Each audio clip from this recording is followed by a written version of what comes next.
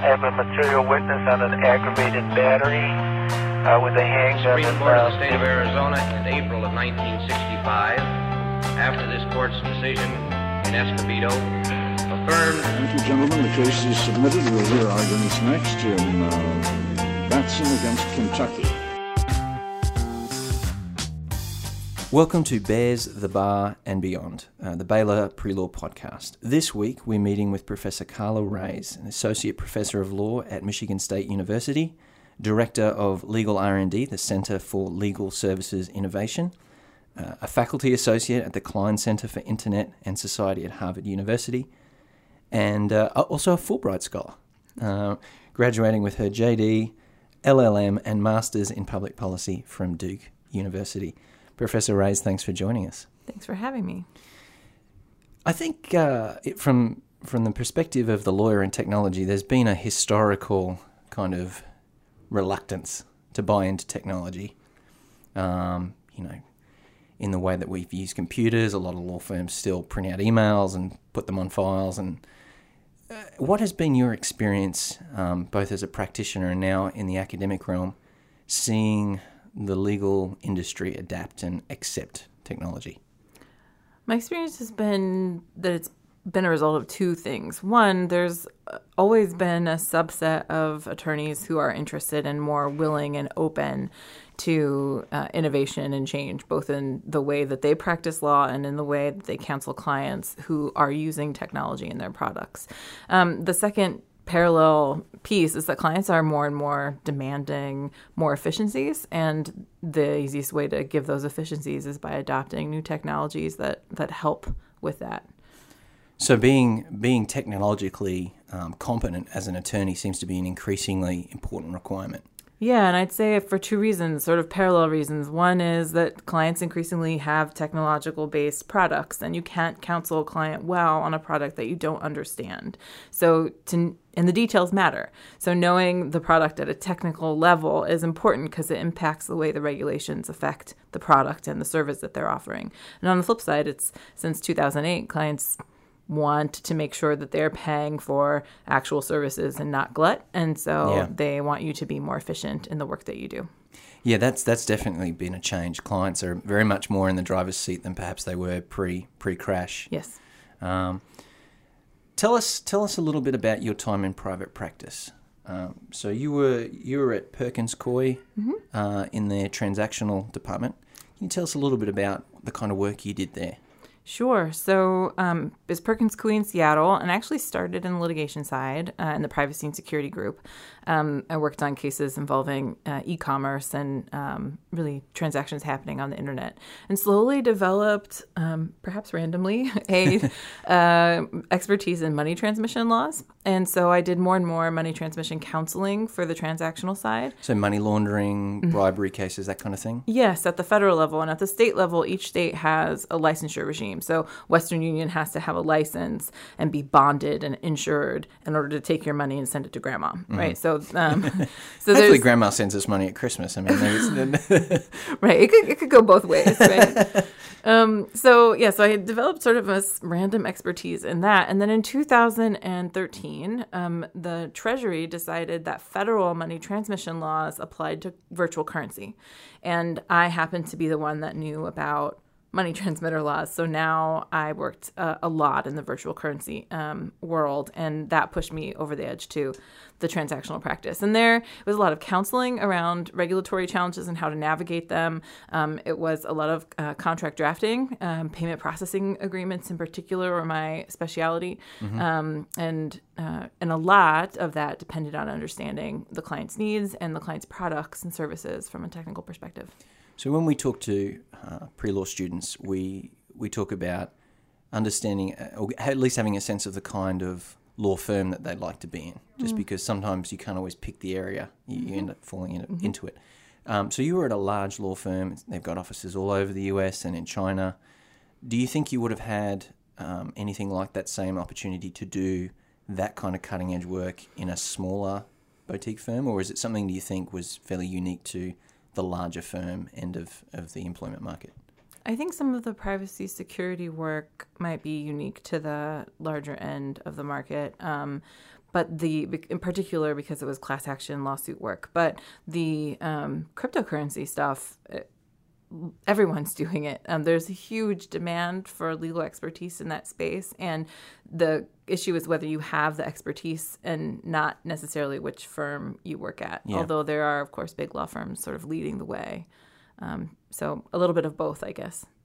So we can see that this can be these kinds of technologies, blockchain, artificial intelligence, can be obviously applied to the business operations of large corporations.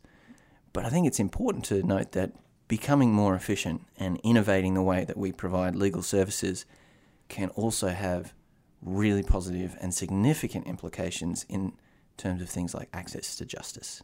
Absolutely. Can you maybe shed some light on how the Centre for Legal Innovation is helping that and ways that students who are listening can look to do that kind of thing down the road?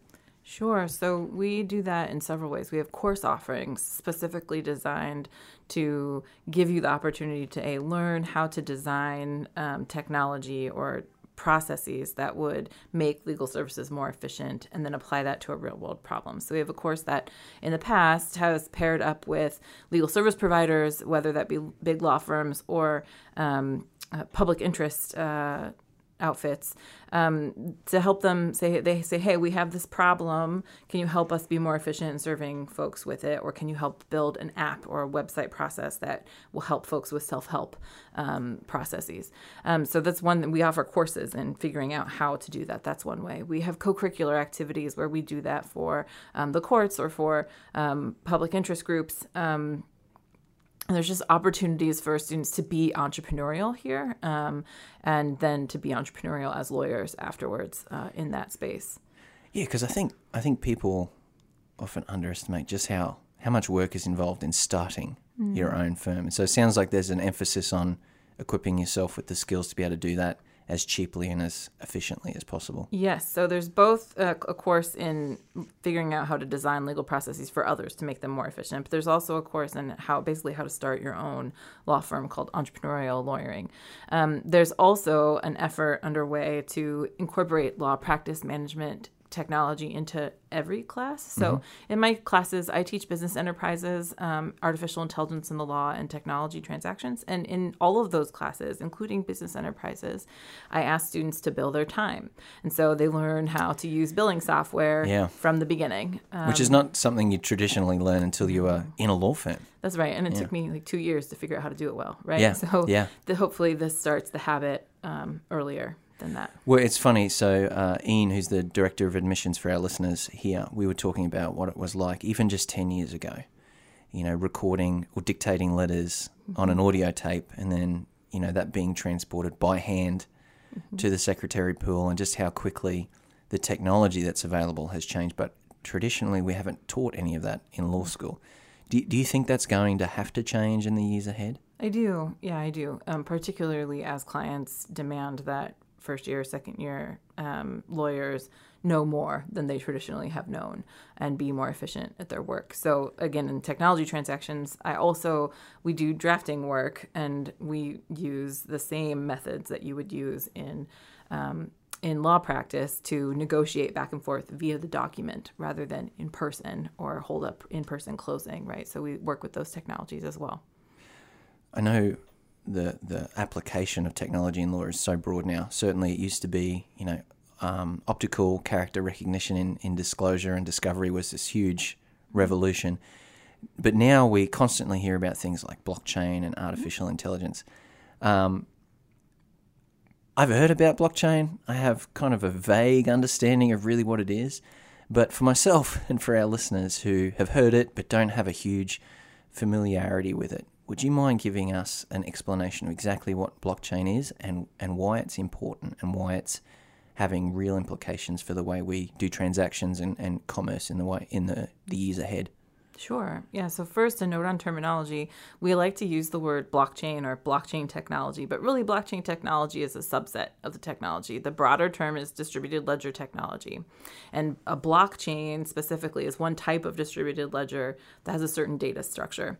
What a blockchain or distributed ledger more broadly does is it's essentially software, computer software that's distributed across a network of computers that sets the rules for how those computers can talk to each other to agree on the state of facts between them. It builds a ledger between the computers and allows them to agree that the ledger is true without having a third-party intermediary say that from the top. So it's effectively creating the bank account ledger for you without the bank.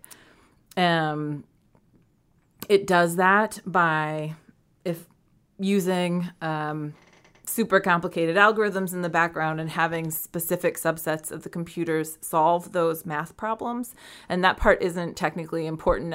Not important really to understand how the thing works generally. The broader point is that it is a decentralized mechanism for people through computers to come to agreement about a set of facts that they share between them when they don't trust each other. So the bank example is a good one because what a blockchain, or specifically the Bitcoin blockchain, which is why everyone calls it a blockchain because of the Bitcoin blockchain does, is if I want to send a Bitcoin to my husband, I broadcast that transaction request to all of the computers in the network. And some of them work very hard to verify that transaction. And when we say it's verifying the transaction, we say they're doing three things really. Verifying that I am who I say I am because I used the right code or the right key to start the transaction.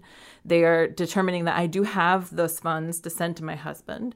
And thirdly, that I haven't simultaneously sent it to my sister, right? So it's doing the exact same thing that a bank would do for you. You are who you say you are because you use the PIN for your debit card. You have the funds and you haven't double spent the funds.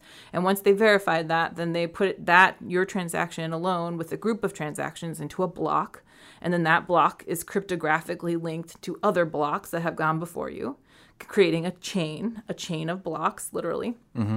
And then after several other blocks have been added, your transaction is considered verified because at that point it's really hard to tamper with your transaction. So it avoids things like buying something with a credit card and then canceling the credit card because it's already verified that it was you who was making the transaction, that you have the funds to complete the transaction. Without the credit card company doing that for you. That has to have massive implications for the finance and banking industry.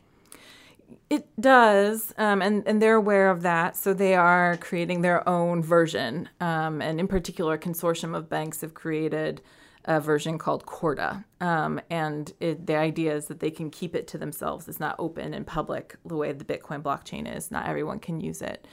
So they're aware of the challenge and they're trying to co-opt it so that they can put it to use without being overrun. And I imagine that will go a very long way to removing the problem of money laundering. It's interesting because money laundering regulators think that it makes it worse. Really? Okay. Yeah, because transactions on the network are pseudonymous, so it's very difficult to tell, assuming that you interact with the network directly, if you're technologically savvy enough to do that. It's very hard to tell who you are. If you go through someone, an intermediary of some sort, to help you with that that's easier. But for the folks who know how, it's very easy it's thought to be easier to hide or obfuscate who you are and make it easier, perhaps, to conduct money laundering. The truth of the matter is there are techniques to fight back. So even when you think you're technologically savvy, you can use Chainalytics to figure out who you are and where the money came from. So people have been caught and prosecuted under money laundering transmission laws. So that's a complicated one because the regulators, particularly Treasury, have come out sort of saying this makes it easier and we need to sort of wall it off so that we can handle it better. So it's got real implications then across a number of different practice areas, things mm-hmm. like corporate compliance and regulation, litigation, obviously, and like you were saying, advising clients on different secured transactions. Yeah. So. Commercial transactions, secured lending, real property, UCC Article 9, so secured lending implications, Folks are using it in supply chain management, identity concerns, so verifying that you are who you say you are. The United Nations is looking at self-sovereign identity applications for refugees, all sorts of applications. Which I guess just highlights the importance of students acquiring some working knowledge on these kind of things. Do you have some suggestions on where... So our audience is undergraduate students, but also alum who are out getting some work experience before applying to law school, and also law students. Do you have some suggestions on resources and things that they could be doing to get a basic working knowledge of this new technology? So there's several places you can do online free courses, basically, to learn about the technology. Coursera offers a program, and so does Open Law, which is an initiative out of New York. And I think Consensus also has sort of their Consensus Academy, which offers free sort of introductory course material. Additionally, I believe the UCLA blockchain effort, which is a student-led effort, has freely available material to learn about blockchain as well. We look at certainly things like LegalZoom and the effect that they've had on smaller firms who used to do wills and estates and those kind of things as a lot of bread and butter. Do you see this new technology making it harder for smaller firms to compete? No, I think it makes it easier for them to compete, because I think the bigger firms have to change their model. So they may have it may be easier to get up to speed on the technology, but it might be harder for the bigger firms to convince more broadly their partnership that this is a direction worth pursuing, whereas smaller firms have more flexibility in making those decisions. I also think that, in particular, when we're talking about the blockchain community, it's a super open community, and there are very low barriers to entry. If you're interested and you want to be involved and be a part of it, find your local meetup and go talk to the developers and just get involved. That's how everyone has become involved. It just started in 2009, right? So everyone is technically pretty new. Pretty new at it, So no, I think if you're entrepreneurial enough, I don't think it doesn't make the barriers to entry any more stringent than they were before.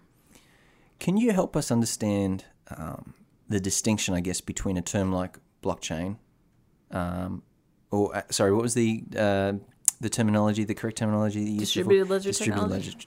Yeah. What's the distinction between that and the term that we, I guess, use fairly generically of artificial intelligence?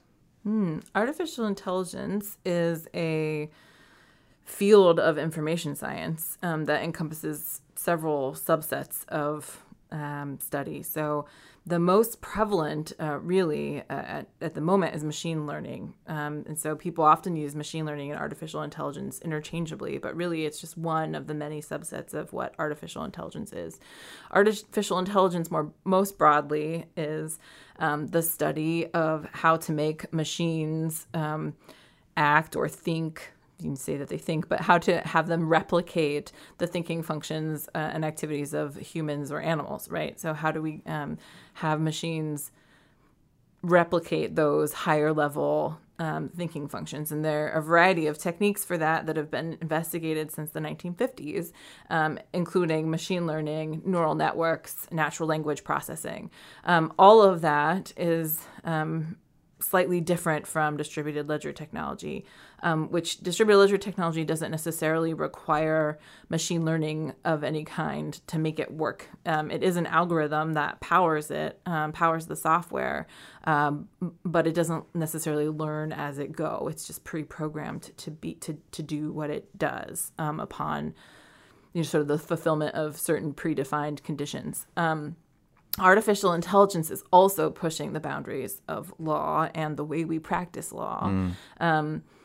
Increasingly, traditional legal services providers, including like Westlaw and LexisNexis, are offering artificially intelligent research assistants to help you research. Which years ago was clerks and paralegals and young associates. Yeah. Right. And there are things in the market to help you sort of cull or narrow down your discovery, right? So it finds the search terms for you. So all of the doc review with the coding and the careful looking can be done through machine learning, through algorithms, or at least a first cut can. And so there's a lot of discussion, particularly after the Lola v. Skadden case in North Carolina, about what that means for the practice of law. Could you give us a little bit of background to that case? Sure. So in Lola v. Skadden, a contract attorney, last name named Lola, was a doc review attorney for Skadden. He was a California barred lawyer, but working in North Carolina for like physically for Skadden on a case that was in Ohio. But the document review he was doing was in North Carolina. And he was working between 40 and 55 hours a week. And when he worked above 40 hours, was not being paid overtime. He was paid $25 an hour for his work, regardless of the number of hours per week. So he sued, arguing that he should have been paid overtime. Under the Fair Labor Standards Act, attorneys who, or really people who practice law, people engaged in the, quote, practice of law, are exempt from being paid overtime, from the overtime pay requirements. And the question was what he was doing the practice of law? He lost at the district court level, who said clearly document review is the practice of law. It's always been the practice of law. And there's no indication under North Carolina statute defining the practice of law that would indicate otherwise. At the appellate court level, the appellate court was very interested in, at oral argument, as a question that had not been briefed by either party, but at oral argument was very interested in this idea that the doc reviewers had been using relativity to pre-find the search terms for them. And all the doc review folks were doing, according to Lola, was looking for the highlighting, essentially, from relativity and clicking a button when they found it. And the court sort of went on this line of questioning about, well, if a computer can do it, is it actually the practice of law? And the parties at oral argument kind of said no. Both parties at oral argument said, if a computer is fully doing it, like maybe not. And as a result, the case was sent back to the lower court for further determination of whether this document review in particular required some kind of human judgment that was really the practice of law. Because the idea was if a computer can do it, maybe it's not actually the practice of law. That issue was never fully vetted at the lower court level because the case settled at that point. But the implications are, unless you can defend whatever the activity is by saying that it's something beyond what relativity in this case is doing, then it might not be the practice of law. Wow.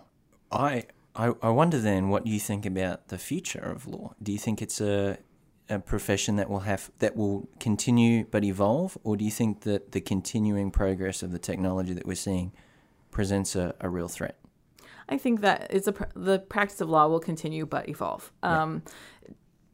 There's any number of ways that, even in doc review, that you are exercising legal judgment depending on the way that the document review is set up and what the questions are. If you're engaged in privilege review, you really are asking, like, what is this communication? Does it fall under the rules of privilege in my state or in the jurisdiction where this case is being litigated? That absolutely requires legal judgment that goes beyond finding the term attorney-client privilege, which might be stamped on any number of documents, but not actually apply, right?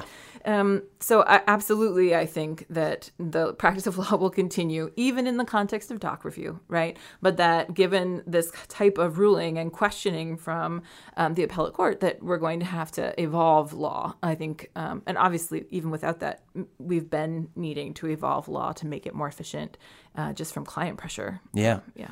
So jurisdictions like Australia and the United Kingdom have introduced these things called alternative business structures, where non-lawyers are able to take a stake for our listeners in the operation of a law firm. That hasn't happened here. Do you think that with increased pressure from clients for efficiency, the increasing use of technology, and the increasingly global nature of law, that we will see that enter the US space? Yeah, so we actually just talked about this issue in my artificial intelligence in the law class this morning. Okay. And we examined sort of the arguments on both sides. On the one hand, there is this idea that the monopoly that lawyers have over the practice of law by virtue of the rules and the rules of professional conduct, like you can't have an alternative business structure or the unauthorized practice of law rules. There's this feeling that maybe that prevents lawyers and law firms from being as innovative as they otherwise would be because of the lack of competition, right? On the other hand, the rules, if you read the commentary, nowhere in there does it say we're invoking this rule in order to make sure we continue to have a monopoly, right? The concern is really about protecting the interests of the clients, right? So to what extent would outside sources of investment hinder the lawyer's ability to advocate zealously for the client?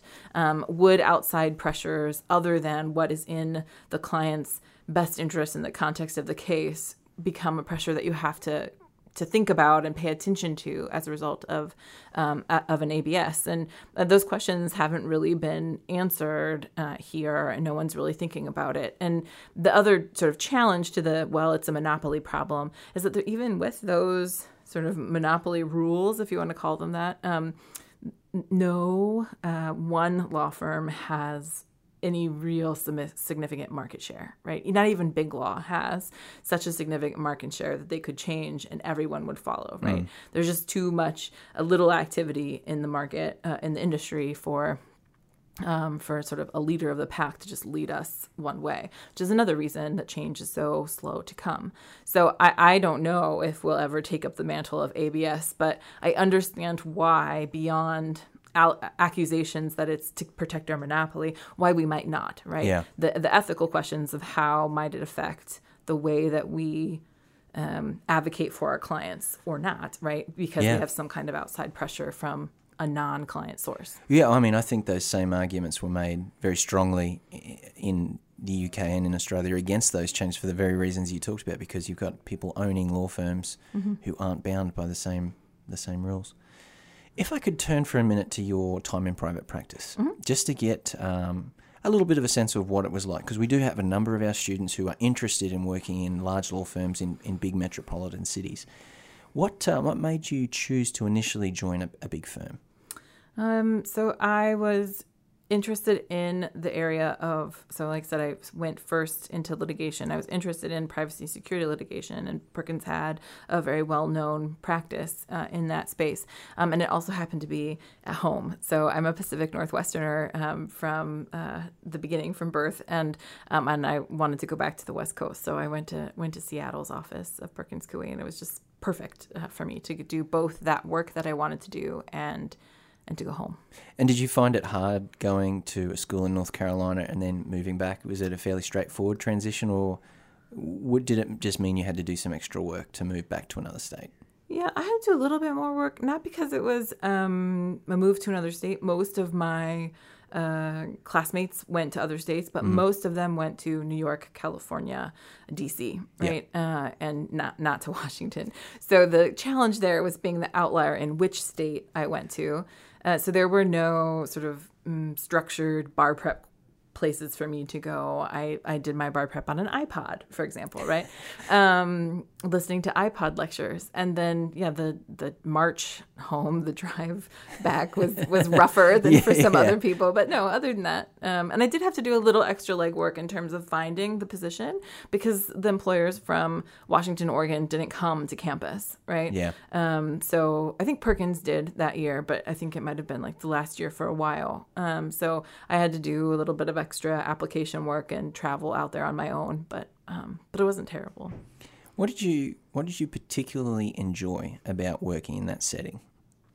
I loved the people. There's good people at that firm. So I really loved the people that I was working with. That makes a big difference. And I miss them. Yeah, because you spend a lot of time with them. Yeah. So, Yeah, it's not a 9 to 5 that's thing. right. Yeah. That's right. So I really loved the people that I was working with. And I really loved the caliber of the work and the diversity of it. It was very rarely, and I did my fair share of doc review and of due diligence, right? But it was very rarely that was the only thing that I was doing. Because of really that firm's philosophy coupled with sort of client pressure, the cases that I was on and then later transactional work that I was on was really fairly leanly staffed. And so I always got good substantive work from the beginning, for my level, and was challenged both intellectually in my skills development and just with the diversity of the topics and the work. Yeah, it was just lovely. I'm sure you had, when I talk to students about the differences between large and small firms, just the access to resources that you have often in large law firms. Can you tell us a little bit about things like research and training opportunities that you had by virtue of being in a firm that size? Yeah, I can. I can also compare it to not being in a firm that size. So I graduated in 2009 when things were a little bit tough. Yeah. So we were deferred the first year. And so I actually started at the Volunteer Advocates for Immigrant Justice on sort of like a public interest fellowship sponsored by the firm. And they had very little resources. And so I did everything myself from, filing the cases to the copying, everything. And because they actually had so little resources, we were actually housed in the firm. Perkins gave us office space. But so then comparing that then, and all the training happened through my supervisor. She was the trainer, the supervisor, also had her own caseload, right? And like drinking from a fire hose. Right, yeah. Exactly. We're just running around doing it all. And it was just one big sort of team learning it all together. When I moved to the firm, the stuff was so different. First of all, like the topic, right? Immigration to privacy and security. But I often say that I learned how to be a lawyer because my secretary taught me the ins and outs, the details of how to actually do it, right? People underestimate just how much of a wonderful resource they can be when you first set foot in that context and you think you know everything, but you really don't. She was so fabulous, and I never ever thought I knew everything, and so I was very open to being taught, right? And I know that feeling. And she was just so fabulous, and so that was one of the resources that were just I just couldn't imagine not having now, right? Although I didn't have it at the immigration side, but just that's one that shouldn't be overlooked. Just the other people, the other staff that you have available. Additionally, when it came time for my first sort of leanly staffed litigation, the paralegal that was staffed with me, we became very good friends through being in the trenches together. Yeah. And then training and development. There were CLEs all the time. There were writing workshops. There were just mentors. You just go ask, and everyone was like good people. So everyone was just super welcoming with open doors to come and just ask questions when you didn't know what to do. Then they've had 20, 30 years of experience. Yeah. Yeah. I mean, I think it's a good rule of thumb. You should treat everybody in that law firm like you would the equity partners. Exactly. Yes. What were some of the things that you found frustrating about working in that context? Billing my time. So a lot of our students might have heard this, but can you explain for our listeners what that really means? So you have to keep track of your time in 6-minute increments. So you have to know exactly how much time you spent on everything that you've done throughout the day and whether what you've done is quote unquote billable or not, whether you can charge a client for your work. If your coffee break is not billable, right? You can't count that. Admin work, like actually the time you spend billing your time, you can't count that. So being as efficient as you can in doing those things, that was very hard for me because I had never, not until I got there had I thought about it. And they can vary in budget too, from say having to charge 6 through to 8 hours a day, depending on on your firm. Well, and that was difficult for me. So we had a yearly hourly requirement, and figuring out what that meant for myself on a day-to-day basis, like to make sure that I was on track. Yeah. That was something I had to think a lot about in the beginning, because I could be there 10 hours and only have billed 5. Depending on how efficient I was or what it was I was doing, right? My training meetings don't count. So No. I could legitimately be doing important work that nevertheless did not count towards my billable. Client relationship building. Exactly. Can't charge them for it. Exactly. Yes. Yes. Well, this has been tremendously helpful. I hope our listeners have found it so as well. I think just in summary, it sounds like this is something that you cannot avoid if you are either in law school or aspiring to go to law school and become an attorney. But it also sounds like it's relatively straightforward to get access to the kind of resources that will help you have a fairly good working knowledge. Do you have any final advice for students who are about to go to law school in terms of how important the technological offerings at their law schools should be in their decision making? And also just maybe if you have any specific book titles or something that you might recommend that they perhaps read after they've graduated and as they prepare for law school next fall. So on the, choosing or thinking about the technological offerings at the school, I think it's very important. I think it's important. There are many schools that are doing incredibly innovative work in this space, and others not so much. But I also think it's important to think about it and the two sort of parallel tracks that I've described. One, you want a school that both offers courses in the substantive areas. So how does artificial intelligence interact with substantive law? How does blockchain interact with substantive law, right? So that you're thinking about it from that sort of product counseling, service counseling You're integrating that knowledge. Exactly. Yeah. So substantive law, like any normal regulatory regime, but applied to technology because it raises new questions. But on the other side, you also want to look for a school that also values practice management technology and learning about innovation in legal technology and practice management, because the two go hand in hand but aren't always thought of that way. Also keep an eye out just for experiential offerings in the law school, technological or not, right? Usually the law schools that are offering advanced technology courses, either on the substantive or practice management side, also offer an array of experiential opportunities. And those are even moving towards using experiential things like Clio in regular classes, traditional podium classes. It sounds like it could be an advantage too, a fairly significant advantage when it comes to actually getting a job. Absolutely. Yeah, absolutely. Yeah. I think this has been a real help. If you have more questions about the practice of law, if you want to find out about more specific areas of practice, or if you've got more specific questions about the content of today's podcast, please send those directly to prelaw@baylor.edu.